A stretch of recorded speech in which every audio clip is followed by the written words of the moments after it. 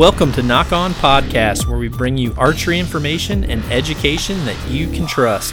Nock On was created as a way to bring all archers together regardless of the brand you choose or the style of archery you shoot. Nock On Podcasting will deliver professional insights to the latest gear, proper shooting technique, along with high-level equipment setup and tuning.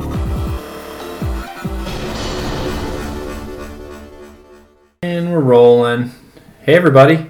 Welcome back to another Nock On Podcast. I'm sitting here at a dinner table, just finished up eating an immaculate meal with two good buddies, Torsten Luth and Jim Miller. What's up, dudes? Not too much. All good. How are you? Well, you know I'm good. I know how you are, so. Yeah. We've had a pretty good weekend. Good few days. Thanks for coming over, Jim, by the way. No problem. Did you see our live feeds or something? You had to come enjoy the fun. I did. I saw the choppy first one that you were too far away from the first Instagram one. That was all. Or the one where we were in the garage and the Wi-Fi didn't work and the internet exploded with people telling us that they couldn't see anything. Yeah. So then we moved the target inside and did a full live feed from inside Torsten's basement against his wife's will, which is, we've all been there. I mean, been there, done that. Yeah, shot doors. That's what toothpaste or spackle is for, really, for archery accidents. Mm-hmm. They happen. That'd be a good t-shirt. Just have a hole with a doorknob next to it and then just hashtag it happens. No, this has been pretty cool. Just for everyone listening, I came to New York kind of on a whim, actually. I have this podcast will follow the podcast that I did with Don Trump Jr., which I was really happy to finally do.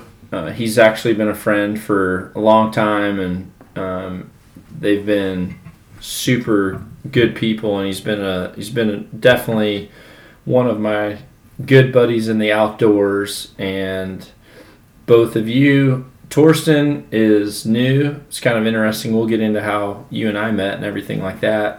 For those of you listening, you've actually heard podcasts in the past with Jim and I. Jim, for those of you who don't know, is UFC fighter. And what was that? Your 26th fight you just had, right? Yeah, 26. How many people have done 26 fights professionally in the UFC? I think 6, maybe 5 or 6. There are 3 people that have 27, and that's Matt Hughes, Tito Ortiz, and Michael Bisping. And I think at 26, there's only one or two other fighters. So Tito's not coming back. Yeah, Tito's not. Matt's not. Bisping is still fighting, but that's going to be good too. He's going to fight GSP in July for UFC 212? 213. 213? Gosh, are you going to... Well, it's a big card, and are you going to go in? They kind of like it when I'm on big cards because I show up. Yeah. So. And sometimes I go down in flames, but hey, you know what? I still show up and I still fight. So. Well, I don't know if I want to wait that long though. That's the problem. If you do, we can bear hunt together. That's true. Damn it. Yep. If you do, we can bear hunt together. And gosh, we're already down so many different roads we can go down, but last time I saw you was at UFC 200, which was supposed to be the biggest card in history, and that actually was in July. Mm-hmm. And you beat the dog shit out of a guy. Yeah. That was an awesome fight. So I don't think they're worried about you just showing up. I think they know that you're going to show up and be spectacular. You are spectacular. Well, thank you. I know you don't. You're not going to say that. I wouldn't say that kind of thing about myself either, but so Torsten, you're new to everybody. Yep. Do you feel comfortable introducing yourself? Yeah, my name's Torsten. I live in upstate New York, and I live in New York City. And I got a bow a few years ago, and then I started to seriously try to learn how to shoot it at some point last year.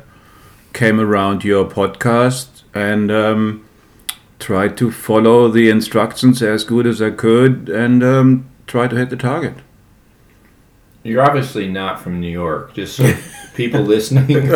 So this is not a New York accent. No, I'm German. I came here. I lived in England for 15 years, and then I came here 10 years ago. I think 10 years ago, and lived in the city for 8, and then moved upstate a while ago.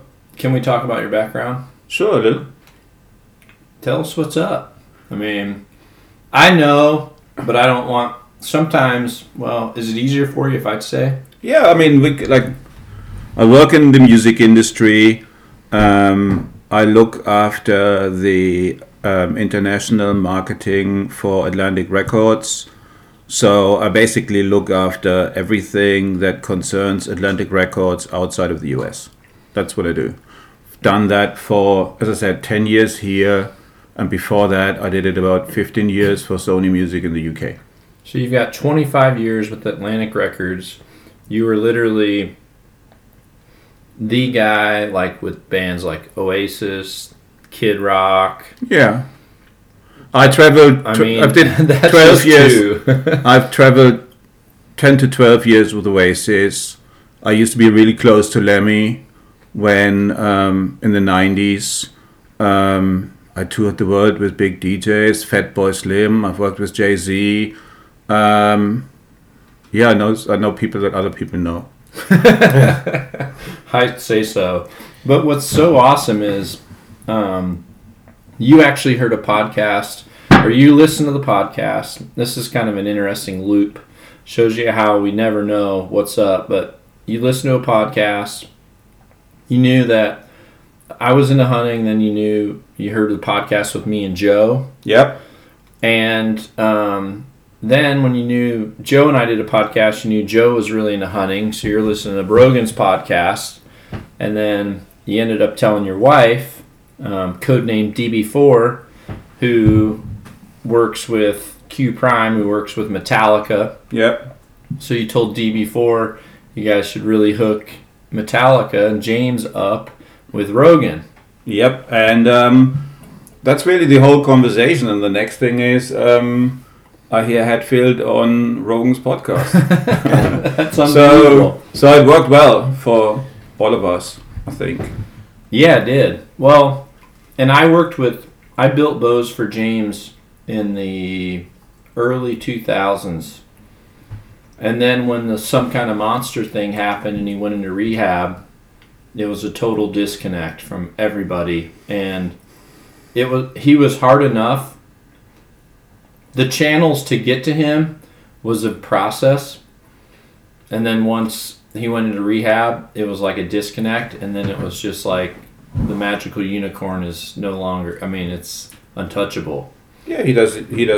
I don't know James Hetfield, but I assume he does what he wants to do, and he lives his life. And as a hunter in Colorado, I think he said on the podcast, Vail, Colorado, and that's what he does. Well, we've been shooting. Torsten and I have shot for 2 days.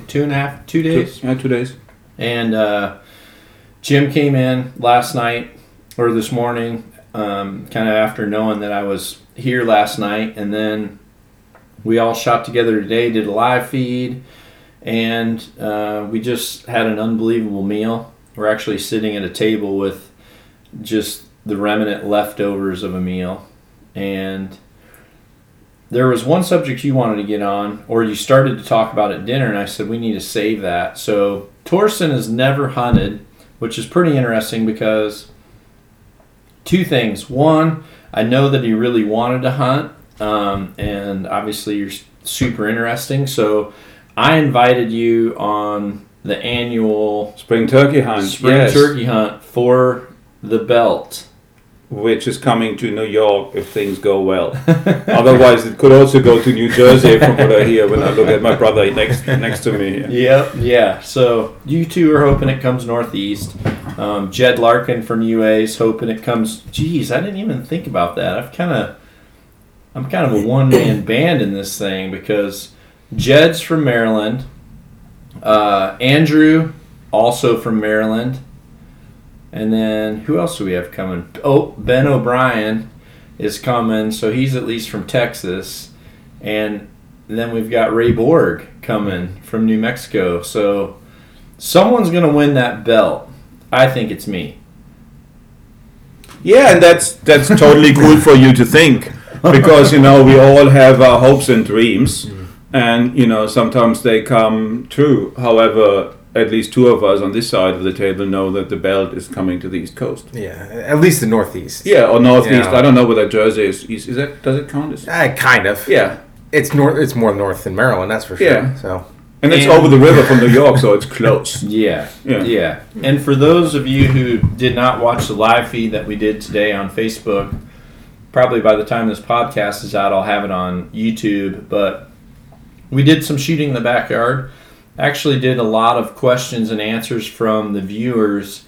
Got them some pretty good details. And then at the very end, we had everyone takes one shot at this turkey target. And Jim, I will give it to you.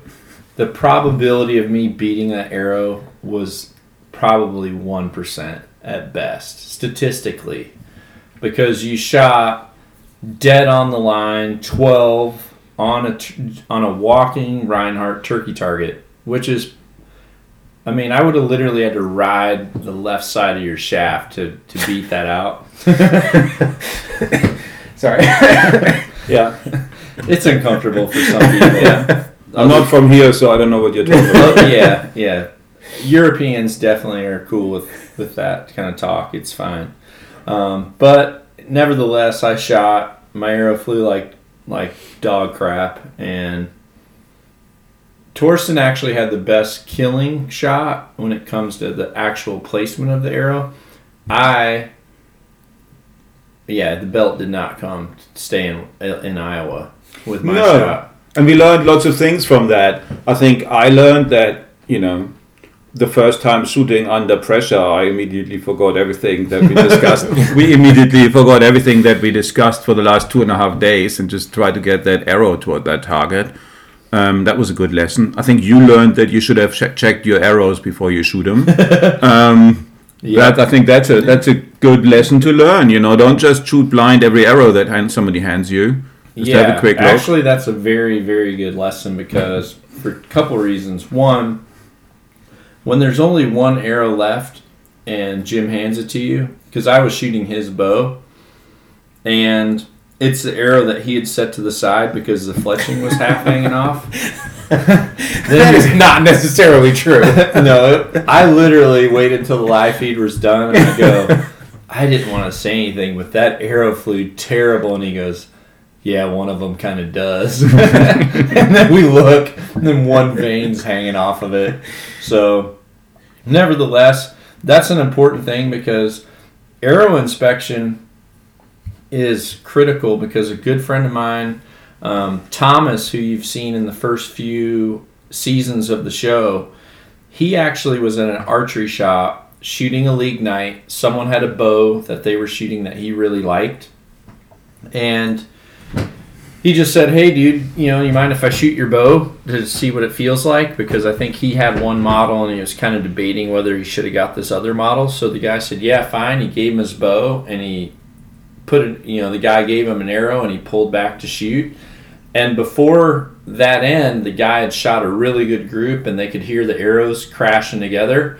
The guy never inspected the arrows, and when Thomas fired, the arrow had been pretty much canoed, and the arrow broke in two and shot all through the back of his hand. So he ended up having to go through several surgeries. Go for it. Happened to the UPS guy who delivers my mail here. Really? He had a carbon arrow exploding in his hand. And when I'm saying exploding in his hand, probably... It's not like dynamite. It's not like dynamite, but, carbon then splitters. They picked out carbon out of his hand for 6 months. Yeah. Like at various bits. Yeah, and they still work up. And he's actually, for him, it got to the point where his nickname was Shaky McFitz because it's rude because of what happened. It wasn't his fault, but he got to the point where even he was saying this is ridiculous because at full draw, his bow hand would just tremor and he couldn't get it to stop. So he's actually switched to shooting the left hand now just so that he doesn't have that tremor. But that's a real valuable lesson. And, you know, when you shoot, if you're a decent shooter and you're shooting to the point where you're cramming arrows into one spot, it's critical that you inspect them. And as target archers, you know, there's been times where, you know, when you're at a tournament and you're shooting at a professional level, on the last day they start to peer group, you know, top 4 archers, and then 5 through 8. So, you know, there was days where I was on a target with Dave Cousins, Rio Wild, Braden Gillantine, or there was days where I was on a target with Jesse Broadwater and Chris White, you know, or whatever, and you literally have 4 of the best archers in the world shooting at the same exact target face at 30 meters, and I mean, there was arrows cramming into the target, and you spent a lot of time as an archer pulling those arrows and walking back from the target, inspecting the arrows.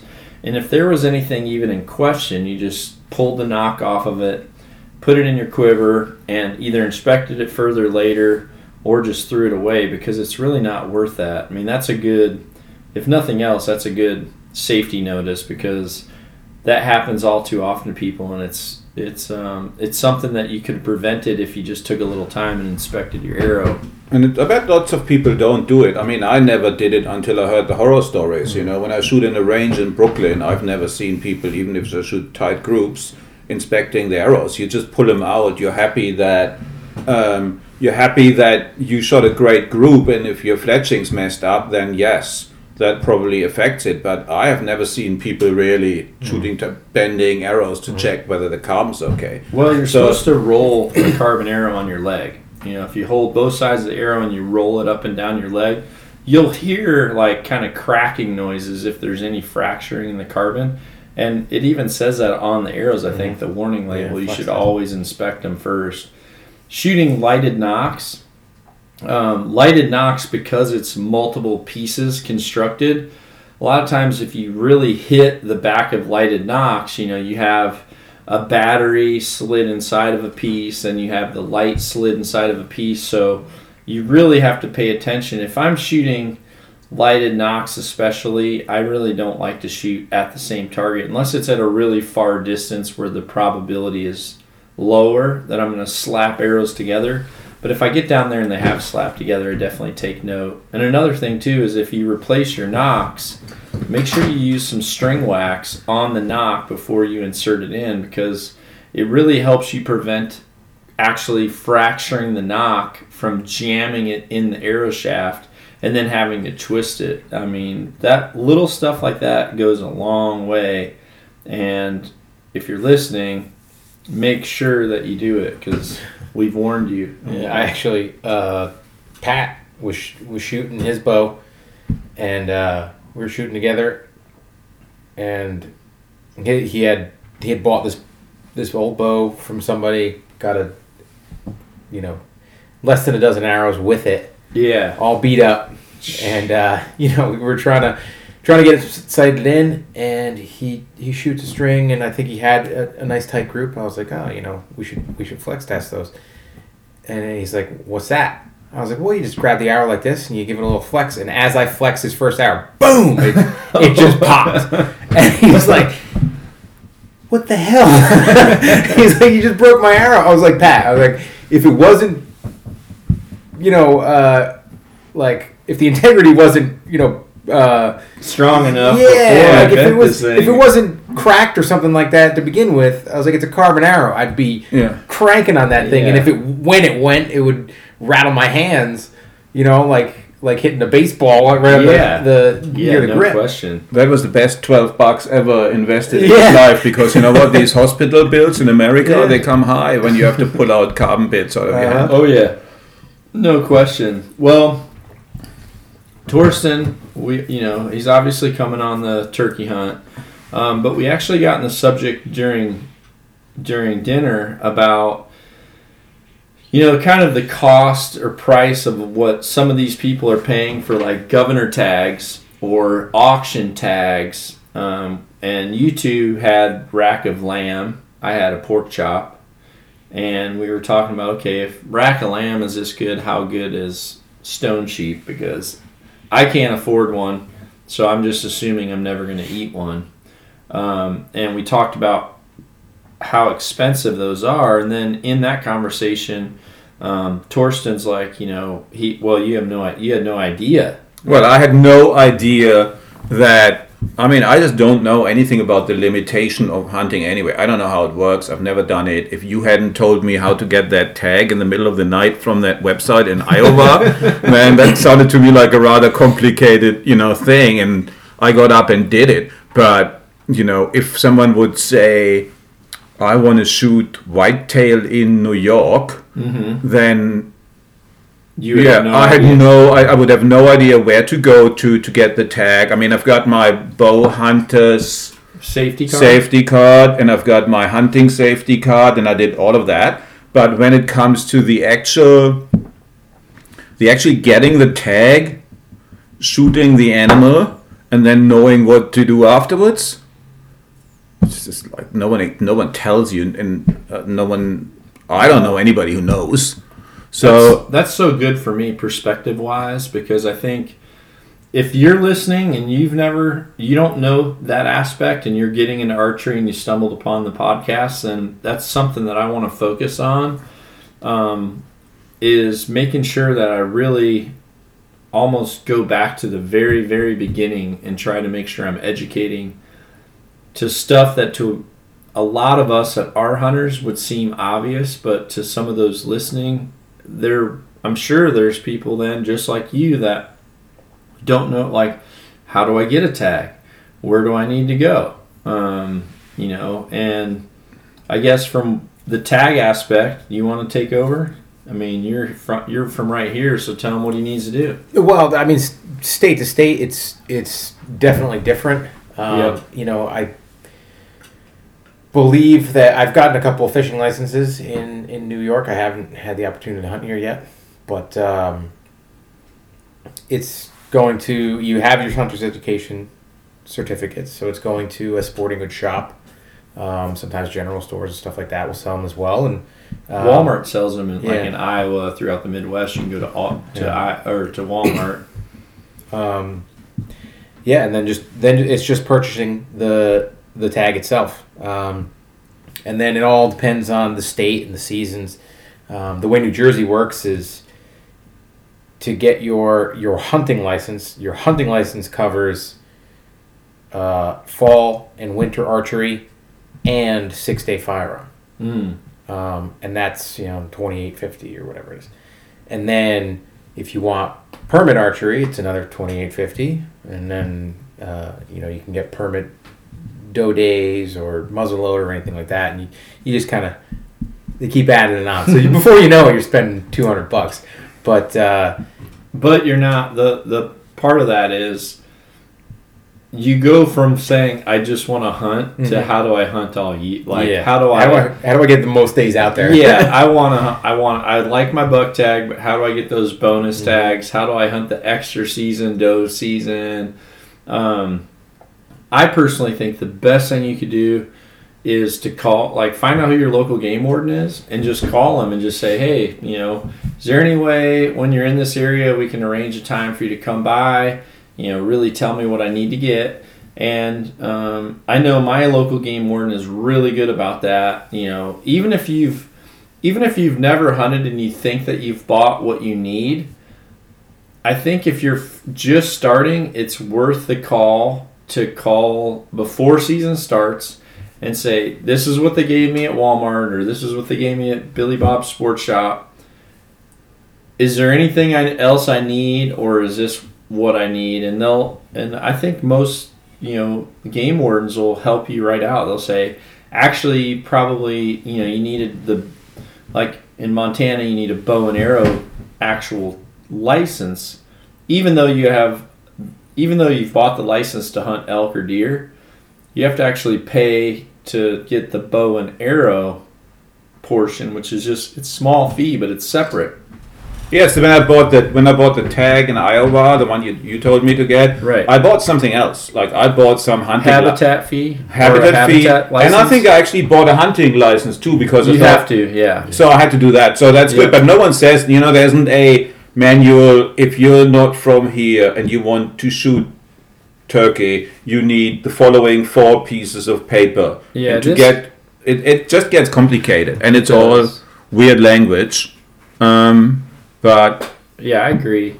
There's times where, as sportsmen, even if you mean well, you go to a place where you haven't been, and it's almost scary to know that you can break a law without having intent. And again, I know from experience, the best thing you can do, especially if you're new to this or you're hunting a place where you've never hunted before, is to make a call to the local DNR. And it gets tricky too, because there's been times where I've called the DNR office and they'll say something, say there's a rule that says like no electronic devices. Well, to aid in harvesting game or something like that. Well, then you call and say, well, so can I not use a rangefinder? Well, you can use a rangefinder, but you can't use, a light on your sight pins or whatever it is. And then if you say, well, can you send me an email back saying that? They'll be like, well, it's really up to the discretion of the. And it's like, okay, wait a minute. That's like a gray area. I don't want to be in the discretion of the warden. So making those calls, and if you're brand new, even just getting a reply back in email, I think is probably good advice right now and could benefit you in the long run. Both of you guys have worked with me a little bit, or I guess I've worked with you guys with your shooting and stuff. So Torsten, you're new, so I like the direction of like podcasts for new archers that are listening. What type of things did we get into that helped you, or that like really, what were things that wouldn't necessarily be something that you would have understood through a podcast, or maybe if you would have trying to self-teach through web searching or looking at articles or stuff like that? Is there anything that stands out? Well, I just think that the reality is different than the theory. So I kind of can listen to your podcast, and I've done this for the last year, and even if I had written down everything you said and would meticulously follow it, it's still something where I don't know that I'm pulling my bow too hard, because I'm thinking I'm doing it right, and the fact that I'm not actually doing right is super difficult if no one tells you that. Right. And, I'm thinking my right elbow goes high because I know that You're looking at a picture of me shooting. I'm looking at a picture of Right. you shooting, and I'm thinking, okay, I'm lifting my elbow. No, when I'm pulling my bow back, I don't see my elbow. Right. And suddenly I learned that my elbow was nowhere near the word high. Some people would say it was really low. Yeah. And now I have to change that. And I think that those two things definitely were things that I was totally unaware that if I just try to pull that bow back to overcome the fact that it's really heavy and aim and pull much too hard, Yep. then things get bad, that my elbow isn't where it's supposed to be, then things go back. And I think that those two things jump immediately to my mind as things that I now know I have to work on. Strength is another one, because bows are heavy. And even if you think, or one thinks that it's all cool and you're pulling that bow back the right way, maybe you're putting it back the wrong way just because you don't know better. Yeah, well, we talked, for you and I, you actually could pull your bow back just fine, but you weren't pulling your bow back the way I explained it was with efficiency. And when I talk about that, I'm talking about he's not pulling it back in a fashion that allows him to get into the end result foundation without exerting energy that isn't necessarily needed, or going through improper movements to like get you into that proper form without having to fully adjust your body while you're at full draw. I mean, essentially, we want to be able to know, we're at point A, we want to be able to raise the bow and then get to point B without kind of going to point C, then point D, then point, we don't want to go all these different directions to end up in the same exact spot. I want you to go from this spot to this spot with as minimal effort as possible.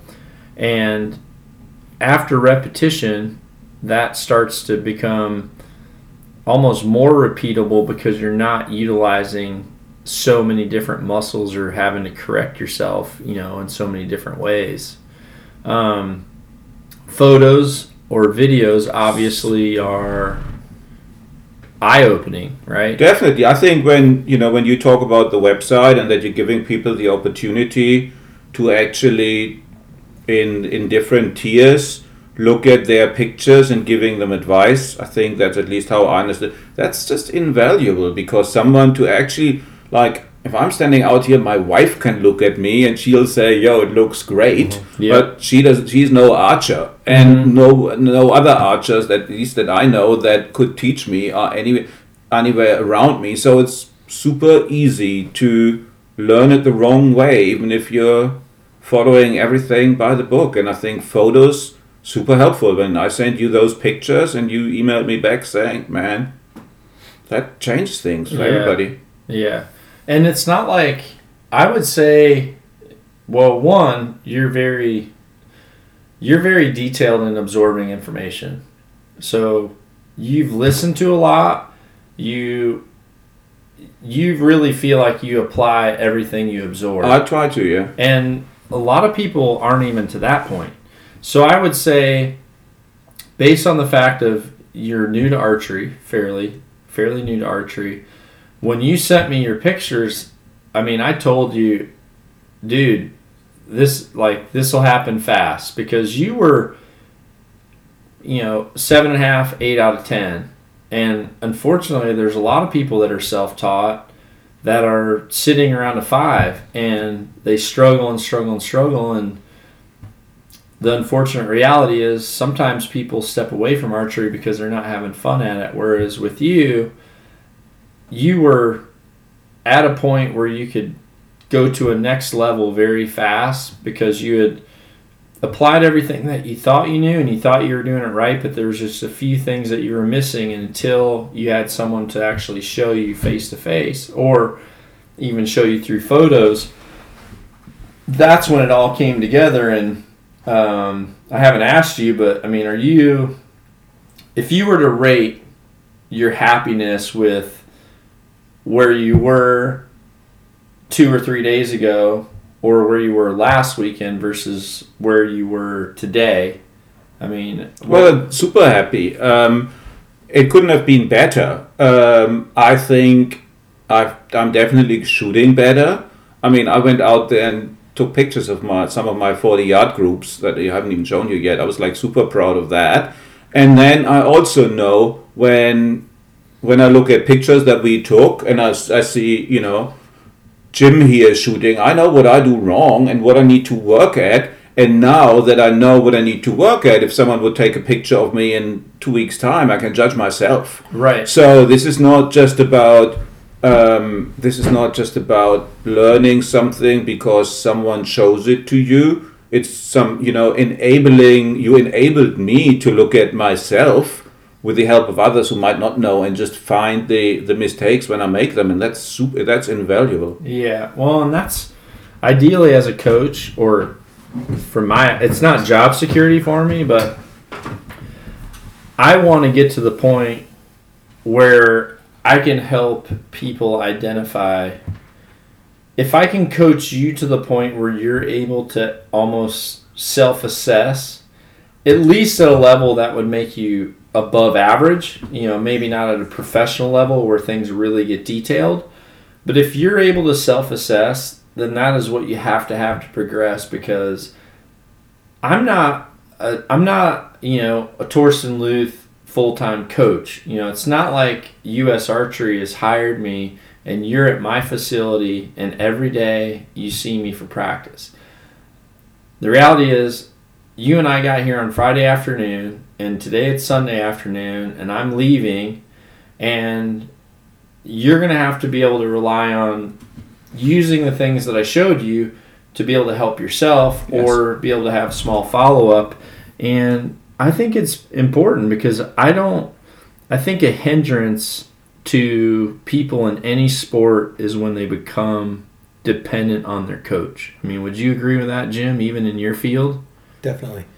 Yeah, like as a fighter, when you step inside the octagon, it's only you. Right. And the way that I've always looked at it is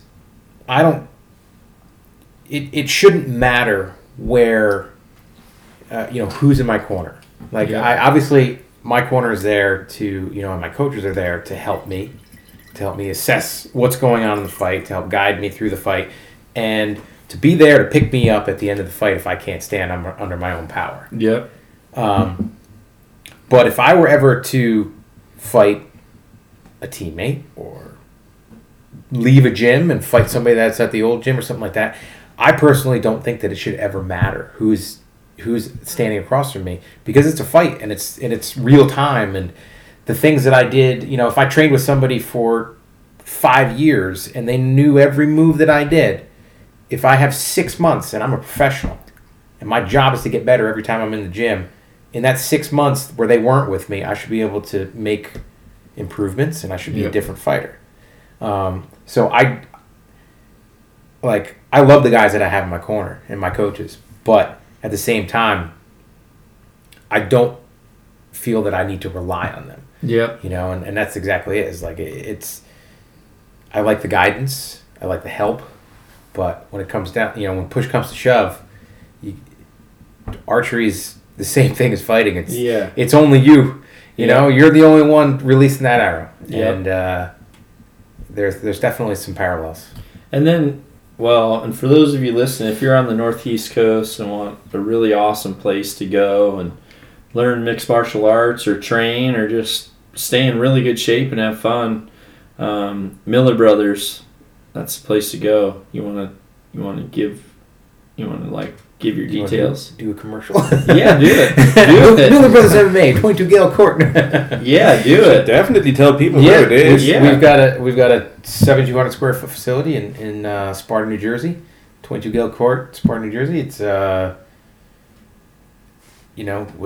within 50 miles. There's nobody that has the experience that we have, and I have 26 fights in the UFC myself. My brother has I think 13 or 14. So you're looking at 40 UFC fights between the two of us. Yep.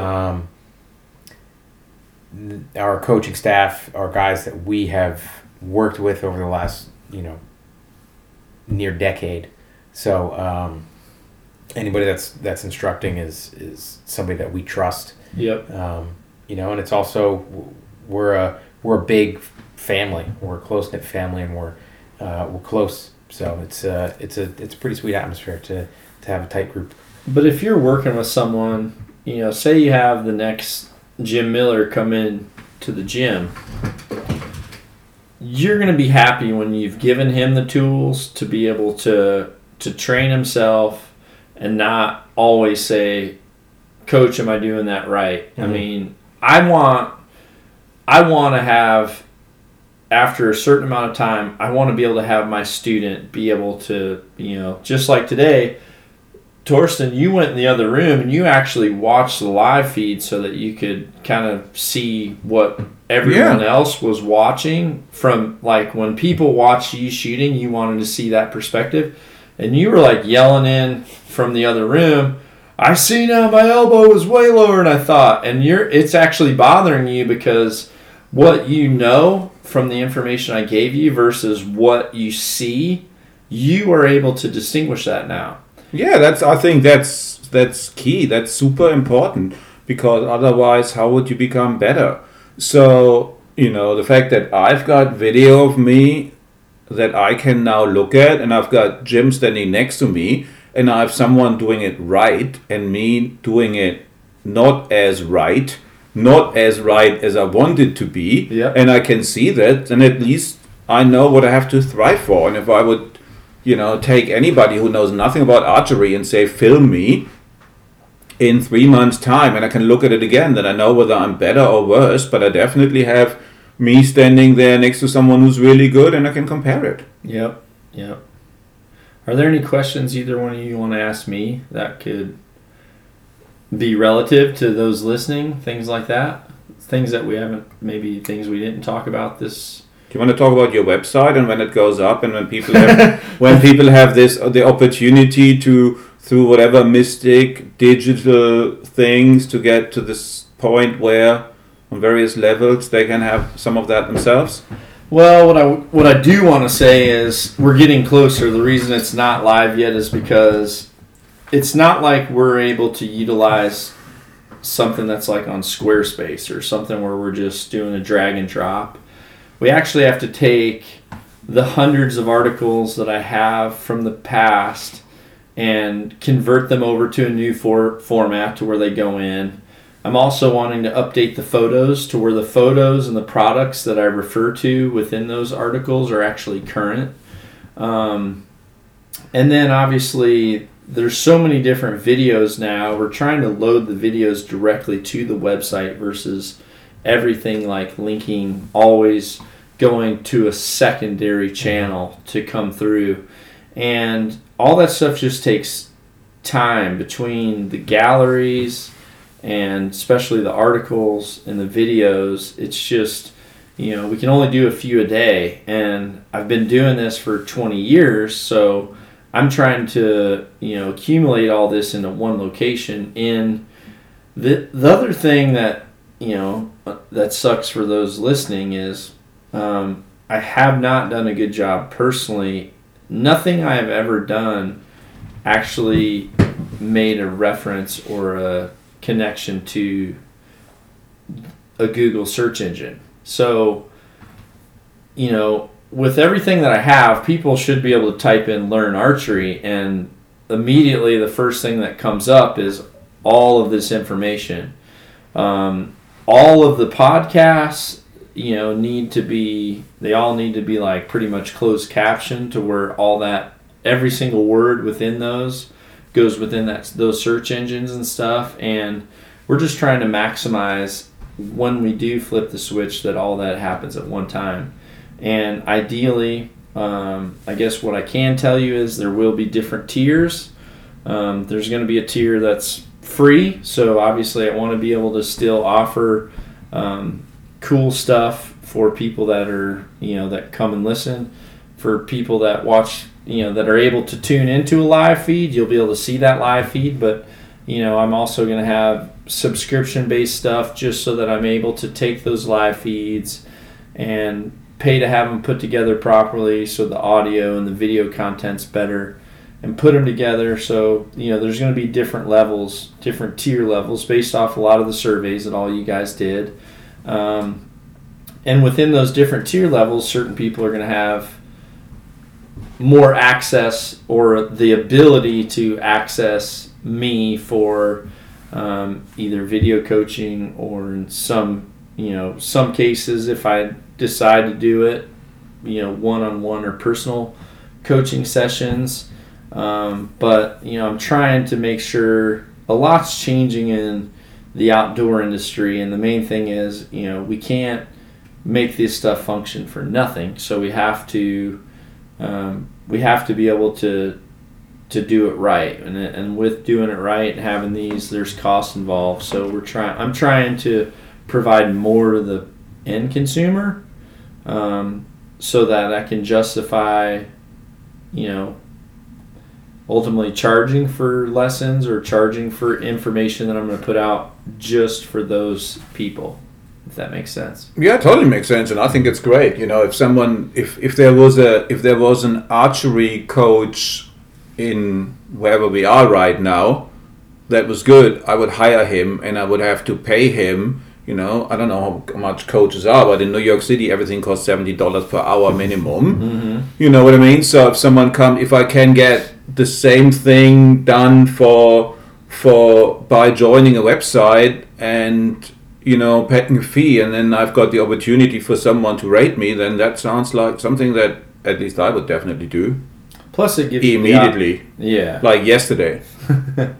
Plus, probably before I came, really, but it gives you the ability to, if you're not watching these live feeds, to be able to watch it when you want and play through it when you want. There's times where, especially if you're on a plane, you might want to download something and watch it while you're getting ready to fly, or there may be times where you can't do that. But one of the things that I really want to work towards is being able to do video podcasts, and with that's going to take hiring someone that's going to be there, hiring someone that's going to do it the right way, so that when you're listening to a Knock On podcast, you'll also have the ability to watch that. But I still want to offer the audio for free, but I want to offer I want to be able to put the video out there for those who are helping actually fund the manpower to make that happen the right way and put the time in. And I can't wait for the fact where people on planes then watch downloaded hunting videos, because there's going to be lots of fun on those planes. Yeah. I remember that old lady is going to be really happy. Yeah, I actually remember coming back from Africa. This was years ago, and I came back from Africa, and this kind of ties into one of the subjects that I talked about with Don Jr. is just the responsibilities we have as hunters to make sure that we really protect the ethics and really self-monitor the types of things that we put out there, because they are going in front of the public. And I remember I went to Africa, and I shot a few animals that were questionable to the general media. And I remember I had my laptop open and I was like working on photos in Photoshop, and I remember I like looked over and there was this person just like looking at me with these big eyeballs, and I was just sitting there thinking, they're gonna just come and throw their drink right on the top of my computer. And I could be mad about it, and I could be, I could stand up and say, well, screw you, this is what, it's mine, whatever. But in reality, I need to realize that some things are more sensitive than others. So really what I needed to do is, if I know the person next to me isn't really into that, just don't jam it in their face to the point where it creates animosity. That's the one fight you can't win and you shouldn't actually have. Right. The one where you're sitting on a plane and expose the person next to you to things that they find, for whatever reasons, right or wrong, questionable or objectionable. That's just like, shut that thing down and move on with your life. Because it's gonna be whether it's 2 hours or 15 hours. You're gonna have to sit next to them. You're literally in a tin can. And it's not going away. Pick a time and place. That's not it. All right, everybody. Well, I've got a plane to catch here pretty soon. We got to pick up our bows, cover our targets, and clean up our groceries in here. So, hey, I appreciate everyone tuning in. Make sure you check out Jim Miller on Instagram at Jim Miller _ 155. Or you can... Do you want people following you, Torsten? Everybody should just follow Jim. All right. It's much better. You'll see me tag Torsten if you want to follow him, but he's just a cool dude and typical German. He's got his socks tucked in his pants, wears high boots, sometimes has crazy hair, wears a bullet on his necklace, really doesn't give a damn what anyone thinks, and wears camo through New York every day. So you'll find him on my page, and you can follow him if you want to. But thanks everybody so much. You guys want to say bye? Yeah, totally. Thanks everybody for listening. Have fun. Yep, have a good one. All right. See you guys. Knock On. Be sure to visit knockonarchery.com to see our entire line of trendy Knock On lifestyle clothing. knockonarchery.com.